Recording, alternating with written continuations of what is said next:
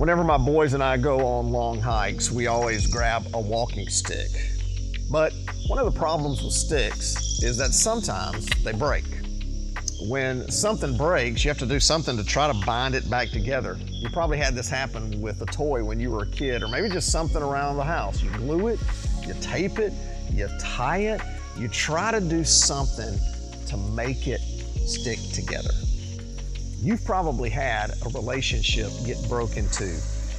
Someone did something that broke your confidence or violated your trust, and you no longer saw each other, or you no longer talked, or maybe you no longer texted or emailed because the relationship was broken. And distance began to creep in into what was once a close relationship.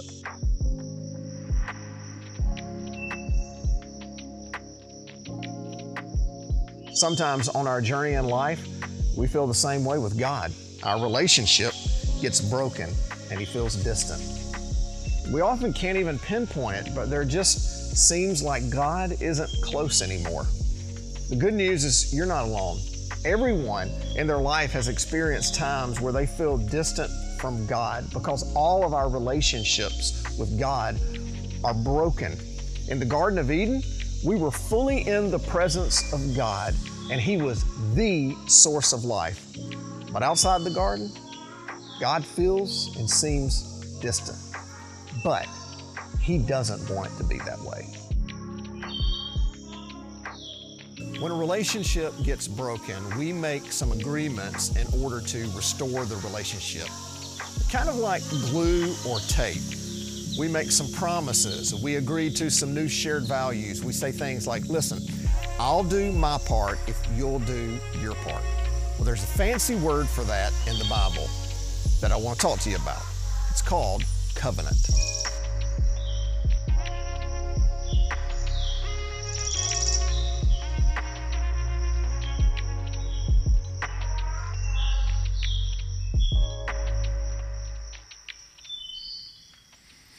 So we don't use the word in our modern day language or just everyday conversations a lot, but today I want to talk about this word, covenant. Hey, if you're new here and I haven't had a chance to meet you, my name's Carter. I'm lead pastor here, and we're really honored that you came. If you're one of our regular folks here at Mountaintop, it's always great to see your smiling face, and so great to see so many people returning, and so great for so many of you to join online. I always like to connect during our music portion with some of you online, so it's great to be with you. But I want to share about this word covenant, because usually when we talk about it in today's language, it's bad, like HOA covenants, right? You ever lived in a neighborhood with HOA covenants and the neighborhood association sends you a really nasty letter because you didn't cut your grass or your color of your shutters weren't in the neighborhood color palette, or they don't share your appreciation for that old truck on cinder blocks in the front yard? It's called rural art, right? And so you get this nasty gram, and they tell you that you got to change this, you got to cut the grass, you got to do whatever. But the purpose of those covenants is really for the benefit of everyone in the neighborhood, right? You've agreed to these behaviors together. You've agreed to these standards, and they keep everyone's house and yard looking nice. They keep property values up, right? And so you understand that these are agreements that you made when you moved into the neighborhood, and when you get one of those nasty grams, if you fix it, you cut the grass, you move the truck, you repaint the shutters in the right earth tone colors that the neighborhood has approved, the relationship is restored again. Because you kept the covenant, you fixed the covenant. Now, another place that we use this word in modern day language that's a little more positive is when we go to a wedding. And we talk about the marriage covenant. And we don't talk about a lot of other relationships that way, but maybe we continue to use that in marriage because we understand that marriage is a relationship unlike any other.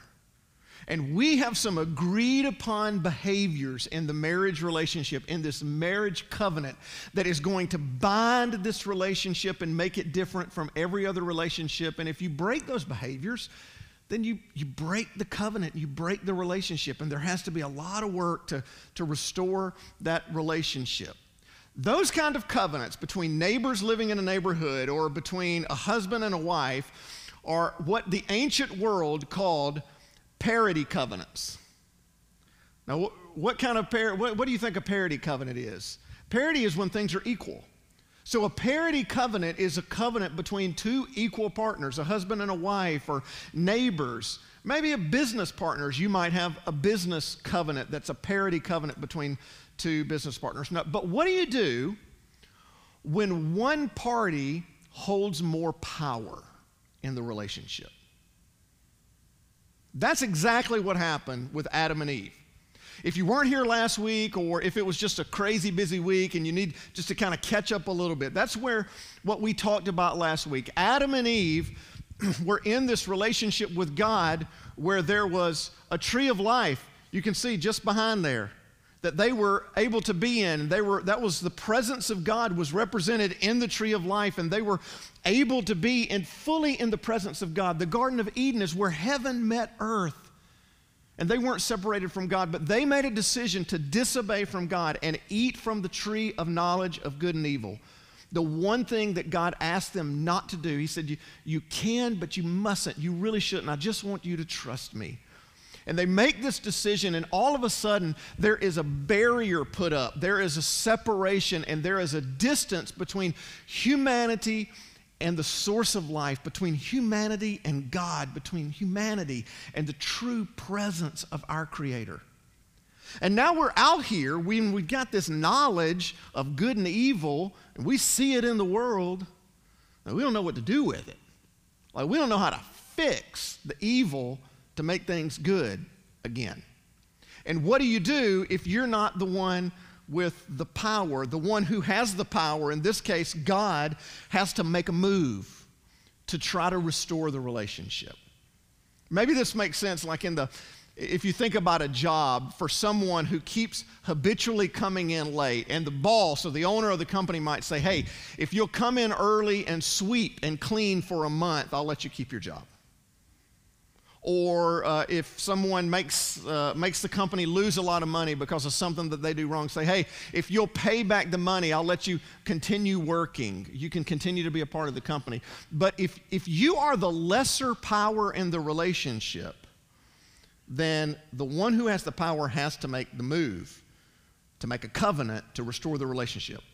In ancient times, this kind of covenant was called a suzerainty covenant. Now that's a really big word.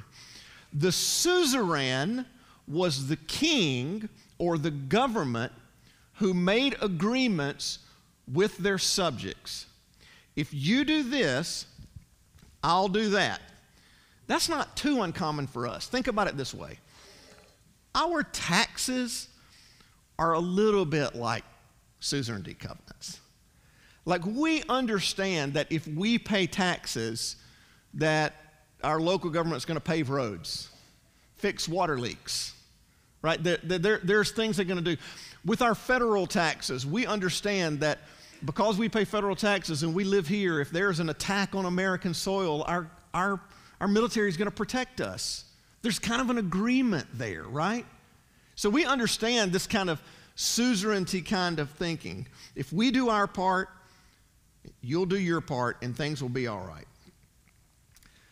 And this is the way most people think about God. This is the way most people think about God. We know things are broken between us and God. We know that it's not just Adam and Eve, but we've done it ourselves, that we've all made mistakes. And we wonder how in the world that we could get things right with God. And we ask ourselves this question often just to say, what in the world do I have to do? Or maybe it's this one. How right do I have to be to make things right with God? Like, we all know that we have made our own mistakes. We have our own behavior that has created separation and distance between us and God, and we want to be made right with God again. And maybe you've asked yourself this question, how right do I have to be to make things right with God? And this question will kind of drive you crazy on your journey. Because you look at some people, and you'll feel pretty good about yourself, right? You feel pretty right. But you look at other people, and you'll feel lousy about yourself. in comparison to them.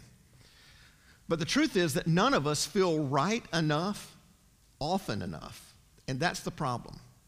And we get sidetracked in our relationship with God because of this question and because of this kind of way of thinking and because of this issue. And we don't understand the concept of covenant.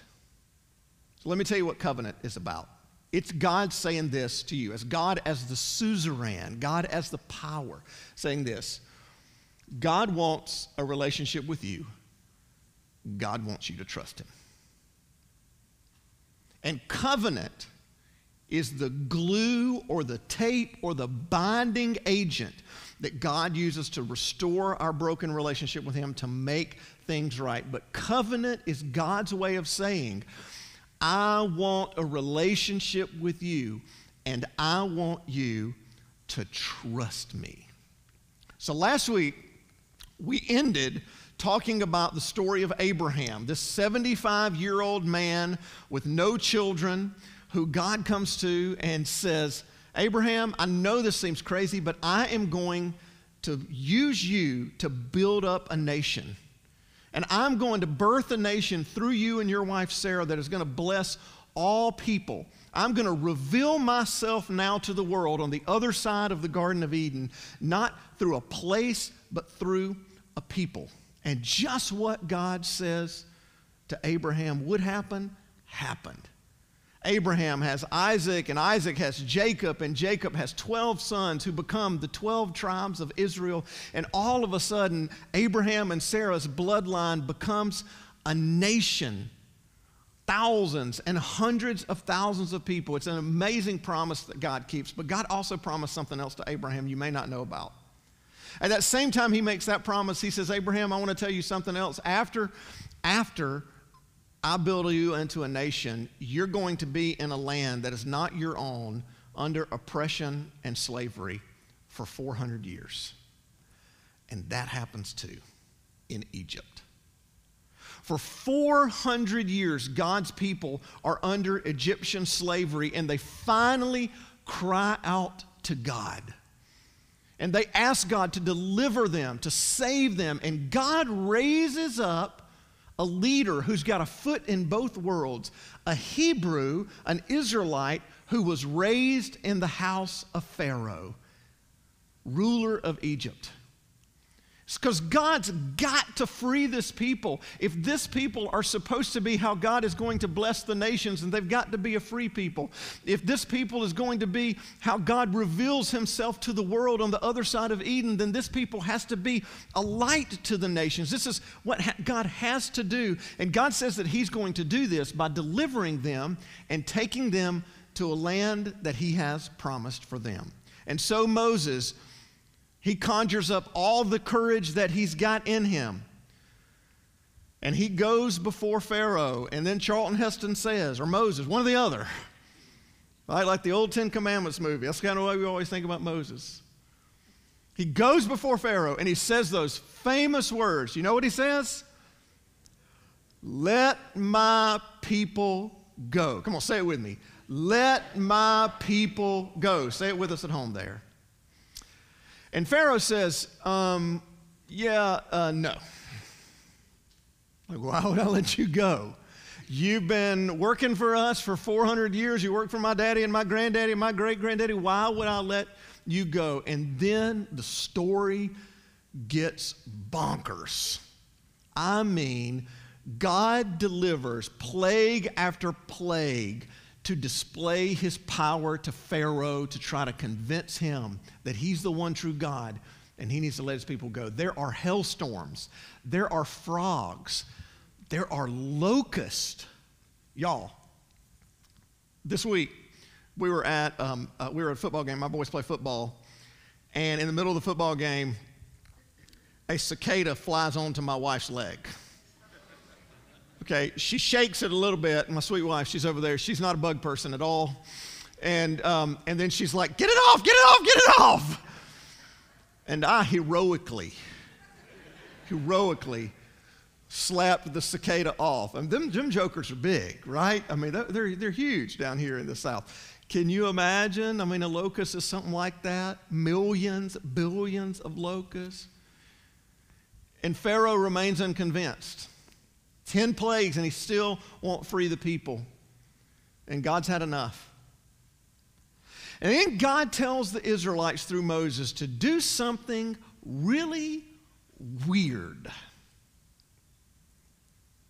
He says, I want you to take a lamb, and I want you to cut it open and take the blood of the lamb, and I want you to spread it on the doorpost of your homes. I want you to take this blood and I want you to put it all over the doorpost of your home. The interesting thing here is that the word for covenant in the Hebrew comes from in Hebrew is the word barith. And it comes from the word bara, which means to cut. Because a covenant meant kind of like we would say to cut a deal or to cut an agreement. And often in the ancient world, people would ratify a covenant by cutting an animal and splitting it in two and walking between the two parts. And I'm not sure the Israelites caught it right here. I'm not sure they caught it. But what God was saying is, I'm about to cut an agreement with you to display my power and reveal myself in you, through you, for all people. And this is what he says after he tells them to put that blood on the door. This is found in the book of Exodus, chapter 12. On that same night, I will pass through Egypt and strike down every firstborn of both people and animals. And I will bring judgment on all the gods of Egypt. I am the Lord. God says to them, I'm here to prove, in case anybody had forgotten, in case anybody wondered, it's been a minute since the Garden of Eden, that I am the one true God, and disobedience has judgment. Disobedience has consequences, and I'm going to exact my judgment on the world. And then he says, the blood will be a sign for you on the houses where you are, and when I see the blood, I will pass over you. No destructive plague will touch you when I strike Egypt. This is a day you are to commemorate for the generations to come. You shall celebrate as a festival to the Lord, a lasting ordinance. Moses, Hebrew people, I know it doesn't make sense. I know you don't understand how this is going to work. I know it's not like putting two and two together. I know it's a little bit complicated, and I just want you to trust me. Here's what I want you to know, Israel. God wants a relationship with you, and God wants you to trust him. I want a relationship with you. And I want you to trust me. Maybe that's a part of the faith that you've struggled with. Maybe you've struggled with trusting God. Maybe you've struggled to believe God because it doesn't always make sense. And God tells the Israelites, this isn't going to make sense. And I know you're not going to get exactly how this is going to work, but you're going to celebrate this Passover for thousands of years. And this time, unlike the Garden of Eden, they trust him. And every Hebrew household is spared God's judgment, and Pharaoh finally relents and says, please leave. I have seen the power of God, the one true God. And they began to head to the promised land. Now, it gets a little dicey around the Red Sea. But they get out, another miracle, God parts the waters, and they begin on a journey to the promised land. 50 days later, God makes a big-time covenant with them. And he is the initiating suzerain. He is the initiating party as the king, as the ruler, as the God of the people. And this kind of suzerainty covenant is what we call a obligatory or conditional covenant. That makes sense to you, right? That means there are obligations to keep. There are conditions to keep to be a part of the covenant. And these are the obligations. We call them, hey, we have a lot of different names for them. We call it the law. Anytime you hear the word the law or the 10 Commandments, those are kind of the big 10, the huge major ones. But there were actually 617 Levitical rules. 617 rules in the book of Leviticus. These rules are to set them apart. These rules are to give them a kind of behavior that will make them different from all the other nations. These rules are to help them come back into the presence of God. They're to help them become made right in the presence of God. They're to help take the barrier down between this world and God's world. These rules bring them closer to God. And here's the condition that God gives them. Here's the condition. You keep these laws and I'll be your God. That's it. I'm going to give you these laws. You keep these laws and I'll be your God. I'll go before you into battle. I'll protect you. I'll cover you. I will bless you. You keep these laws, and I'll be your God. Hey, guys, I know you were wondering, he tells the Israelites, how right? I know you were asking yourselves this question. How right do I have to be to make things right with God? Hey, here are the rules. This right. That's how right you be. These commandments, these 617 rules, this is how right you have to be. This is what it looks like to be God's people. But this is what's amazing. God wants them back in His presence so much. He does something incredible, because I know what you're thinking. You're thinking what I'm thinking. Like Adam and Eve had trouble with one commandment, right? They're probably going to struggle with 10 commandments, and they're definitely going to struggle with 617 laws. God wants them back in His presence so much that He creates a way for them to be in relationship with Him and in His presence even when they break the rules, even when they disobey, inevitably, the laws of God. He takes Moses up on a mountain and he says, I want you to take 2 stone tablets and write down the laws. Write down specifically these 10 commandments that he comes back down with. Now, isn't this kind of fascinating? I learned this as I was studying this, and it made so much sense. And I just thought about how wrong we've got it in art for years. Okay, so he's got 2 stone tablets with the 10 commandments. Okay, what's written on the tablets? 10 commandments, okay. How many is written on each one? Like every picture you've ever seen has 5 written on one and 5 written on the other. So let me ask you, when you signed a contract with your house to buy your house, did you keep half the contract and then they kept the other half? No, you got a copy, the lawyer's got a copy, the seller's, right? This is a contract. And actually, most archaeologists, because this is the way covenants were back then, is that these were copies of the contract, copies of the covenant, that all 10 commandments were written in both, one for God's people and one for God. And just like your important documents, you would go and put them away in a safe, or we put them in a safe deposit box, or you stick them in a coffee can and bury it in the backyard, whatever you do, right? You keep it in a safe and sacred place. But God does this. This is incredible. This is incredible. He said, I want you to take your copy, and I want you to take my copy, but we're going to keep them together. And He gives them directions to build this ornate chest called the Ark of the Covenant. This is not it. This is just a representation of it. Nobody has ever found it. After Indiana Jones, nobody wants to.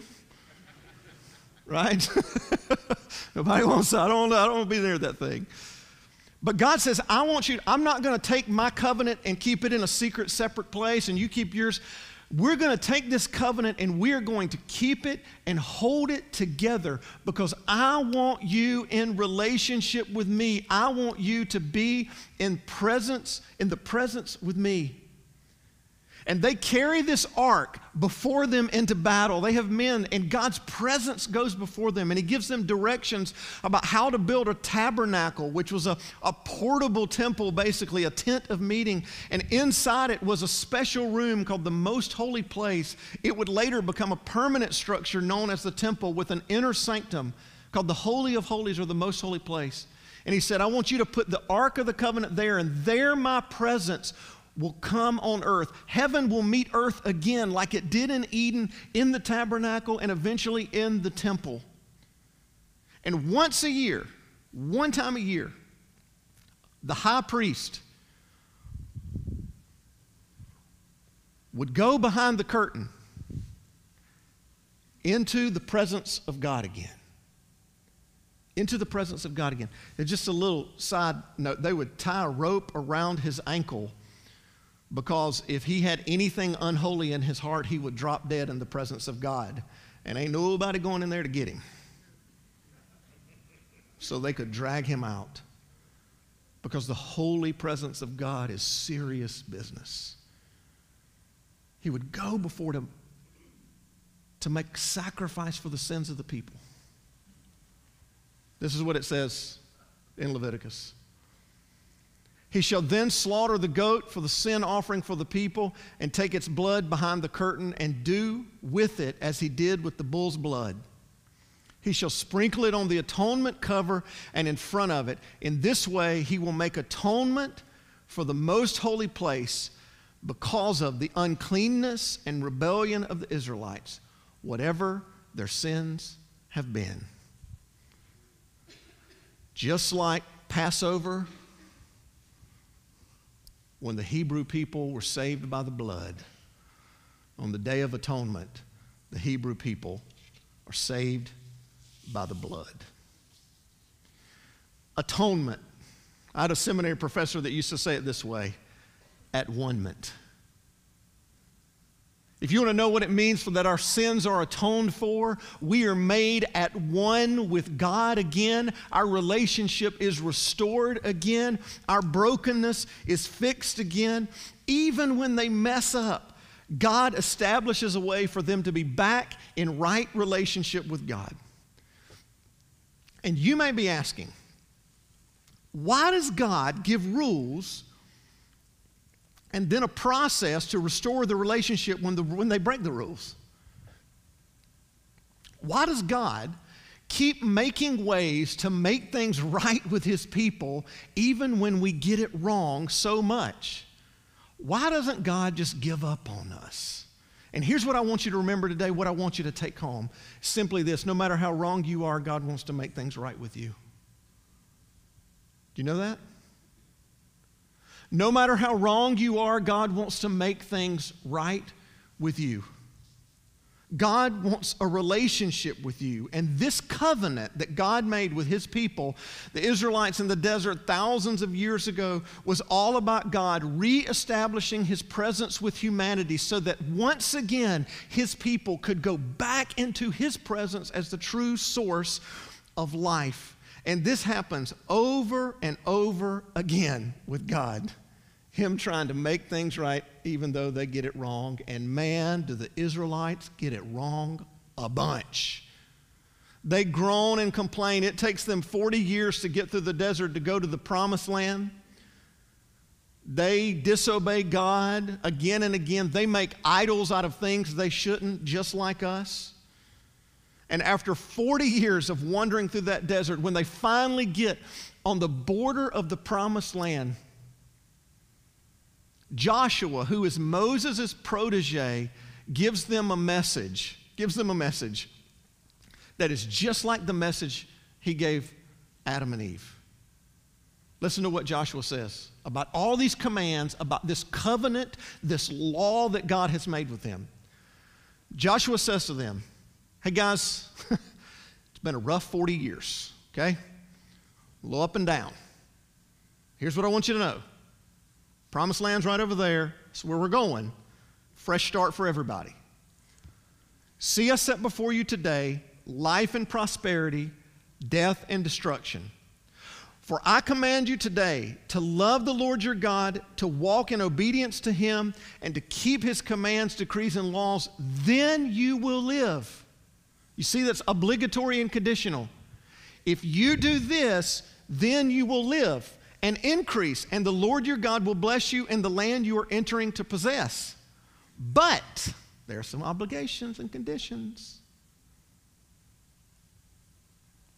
But if your heart turns away, and you are not obedient, and if you are drawn away to bow down to other gods and worship them, I declare to you this day that you will certainly be destroyed. You will not live long in the land you are crossing the Jordan to enter and possess. It's the same message that God gave Adam and Eve. Just obey me and you will have life. And if you disobey me, you're going to find death, and you don't want that. I just want you to trust me.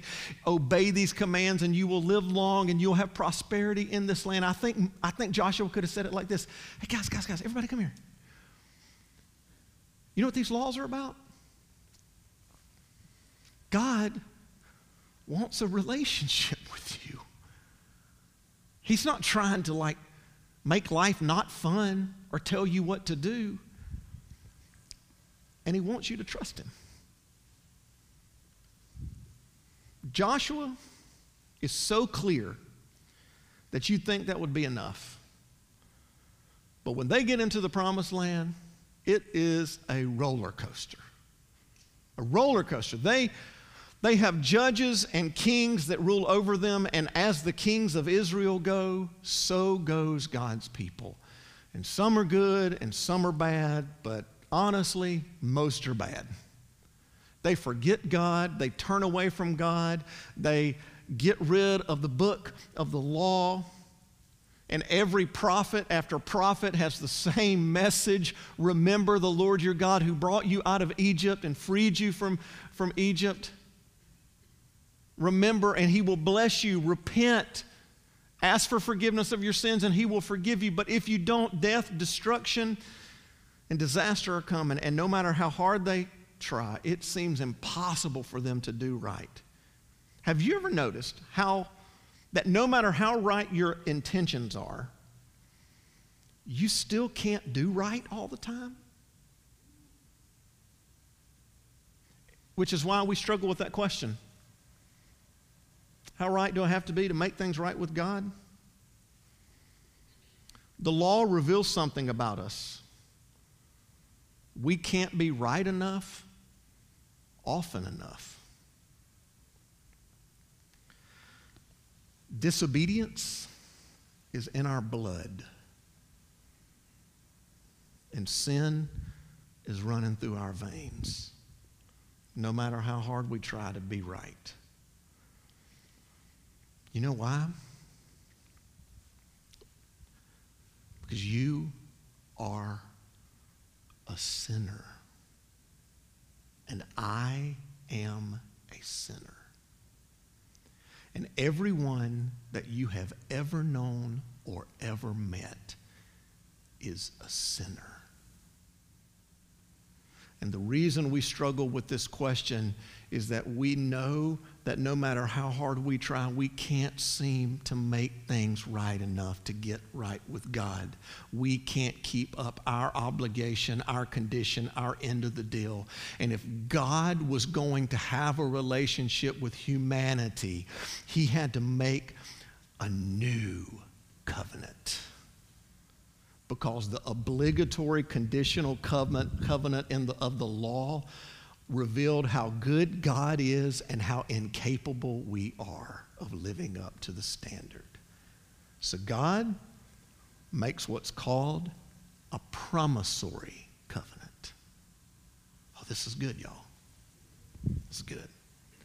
Not a covenant that has conditions, not a covenant where we have to keep up our end of the deal. No, there's nothing that can stop it. It's all on him. After centuries of disobedience and king after king disobeying God and prophet after prophet begging all those kings to turn back to God, God speaks through the prophet Jeremiah about 600 BC of a different day and a different kind of covenant.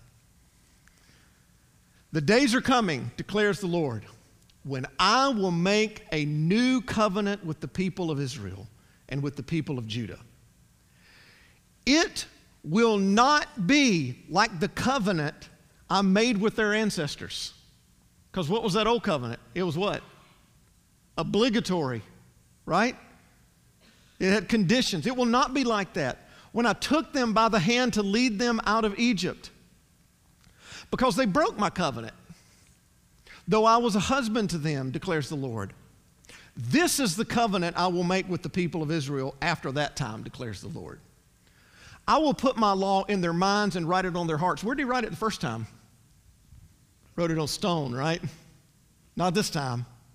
I will write it on their hearts. I will be their God, and they will be my people. And no longer will they teach their neighbor or say to one another, know the Lord, because they will all know me, from the least of them to the greatest, declares the Lord.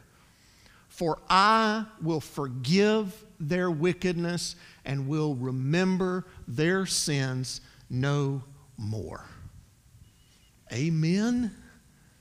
Adam and Eve got it wrong. Abraham, Isaac, and Jacob got it wrong. Moses and Joshua and the Hebrews in the desert got it wrong. The kings who saw the glory of the temple get it wrong. I get it wrong, and you get it wrong. But I want you to know something. No matter how wrong you are, God wants to make things right with you. God made a covenant to forgive our sins. And too many people think God that our relationship with God is still about obligation and conditions. And you think that you could never get it right enough for God to love you, and you think your past disqualifies you from a relationship with God, or you think your presence diminishes the way that God sees you, and you think there's no way that anything could ever usher you back into the presence of a holy God because of all the unholy things that you've done.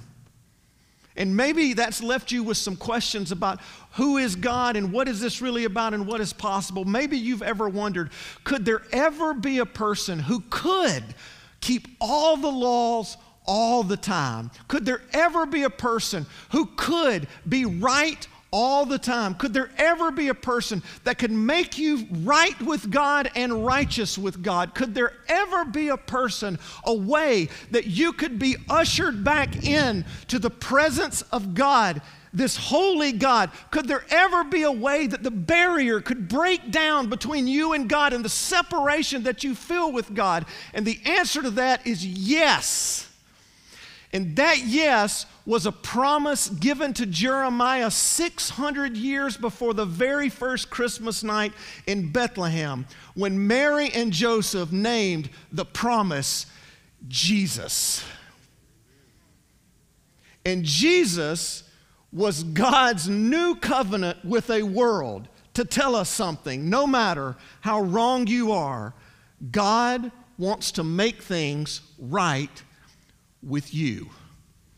And you'll have to come back next week to find out how. Heavenly Father,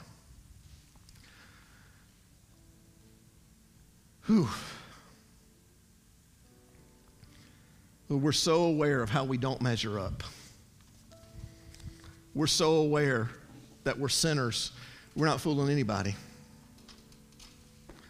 God, we're so aware of how broken we are and how separated we are from you, and we try to do good, act good to try to get things back right with you, and we still get it wrong.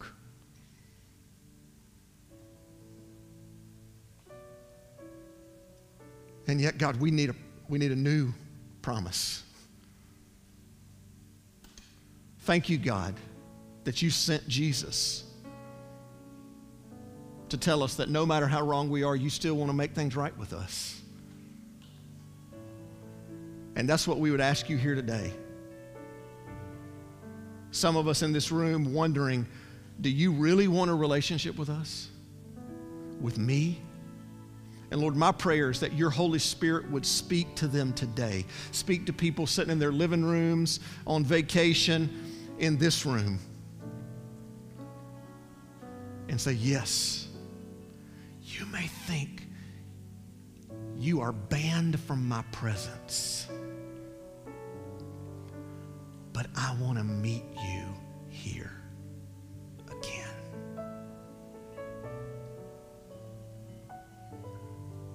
No matter how wrong you are, child, I want to make things right between you and me.